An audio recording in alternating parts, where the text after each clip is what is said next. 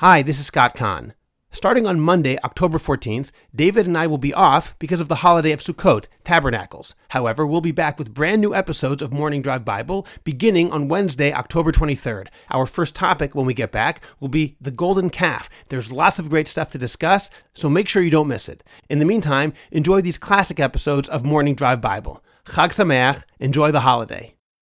This podcast teaching is in honor of Glenda and Brad Pius out in Tulsa, Oklahoma. Thank you very much for sewing in and committing yourselves to my work in Jewish-Christian relations.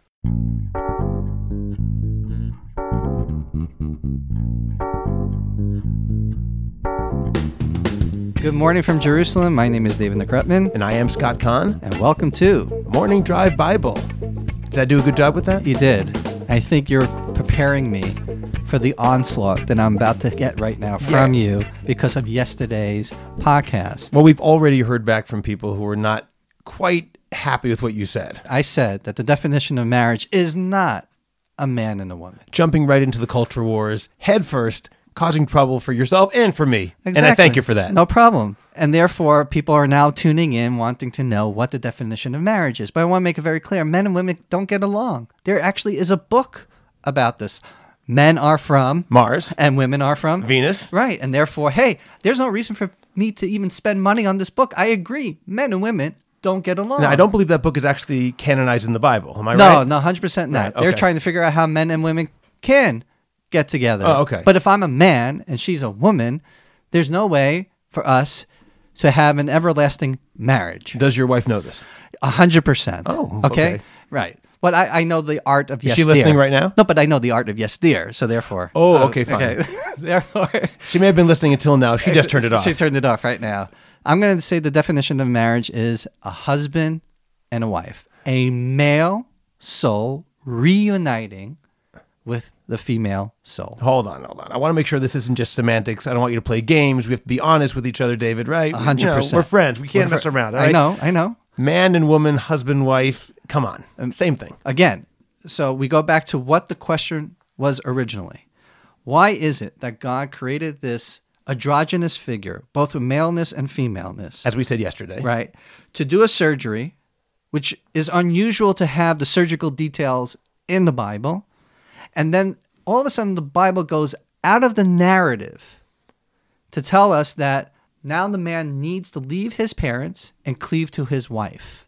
Well, remember, Adam didn't have any parents. So we see very clearly that the Bible is telling us that after this surgery, there's something prophetic happening in our own lives. This is prototypical and describing all future marriages. Which is the male soul reuniting with the female soul, being husband and wife. So somehow they were together, removed from each other, and now they must come back together. But in coming back together, they must be something different than they were originally, or the whole thing is a waste of time. Correct. Just leave me alone, and I would have been fine, which is typical of most men. Just let me be, and I'm good. Why do I need to go ahead and deal with all of this drama? You brought that back nicely. That was very good. You like that? That's impressive. Thank you. Good. So therefore, we are talking about reunions and not unions. That's a heavy statement. That's pretty big. Yes, and therefore that's why I'm saying the national conversation by people of faith who believe in the Bible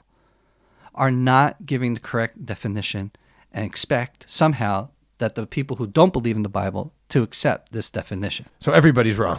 It's not everybody's wrong. It's just that the people of faith are giving credibility to the definition of marriage as being a union.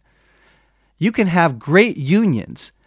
Okay, there's unions between a boss and an employee. There are unions between partners in a business. There can be great unions of relationships, but that's not a marriage. A marriage is a reunion. A marriage is a reunion, and it's even if the partners are unconscious of that particular fact.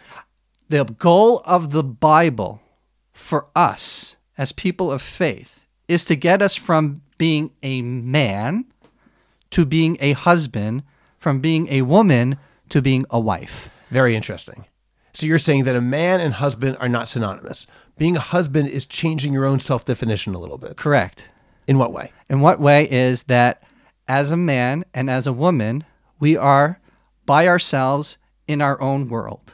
And I have to go ahead and say, well, if I'm going to make a transformation, my transformation has to be based upon a model. And the model I have only at that time is God. God, for some reason, created humanity. He is allowing a self-limitation of himself for humanity to come in to choose him. Wow. Because I thought when you said we need a model, I was honestly ready for you to say our model is Adam and Eve. But you did not go in that direction. No. You said our model is more primary and far greater, obviously, God and the universe. Right. Why does God need humanity? So God is the first husband? God is the first model of what it means from the transformation of being man to being husband, from woman to being wife. We can speak about this concept for tomorrow morning's podcast. In the meantime, let me tell all of our listeners to please go to morningdrivebible.com, where you can get source sheets for every single episode of Morning Drive Bible. We're up to 3. Yes. We're up to 3. That's great. That's good. That's really, really good. I like 3. 3's good.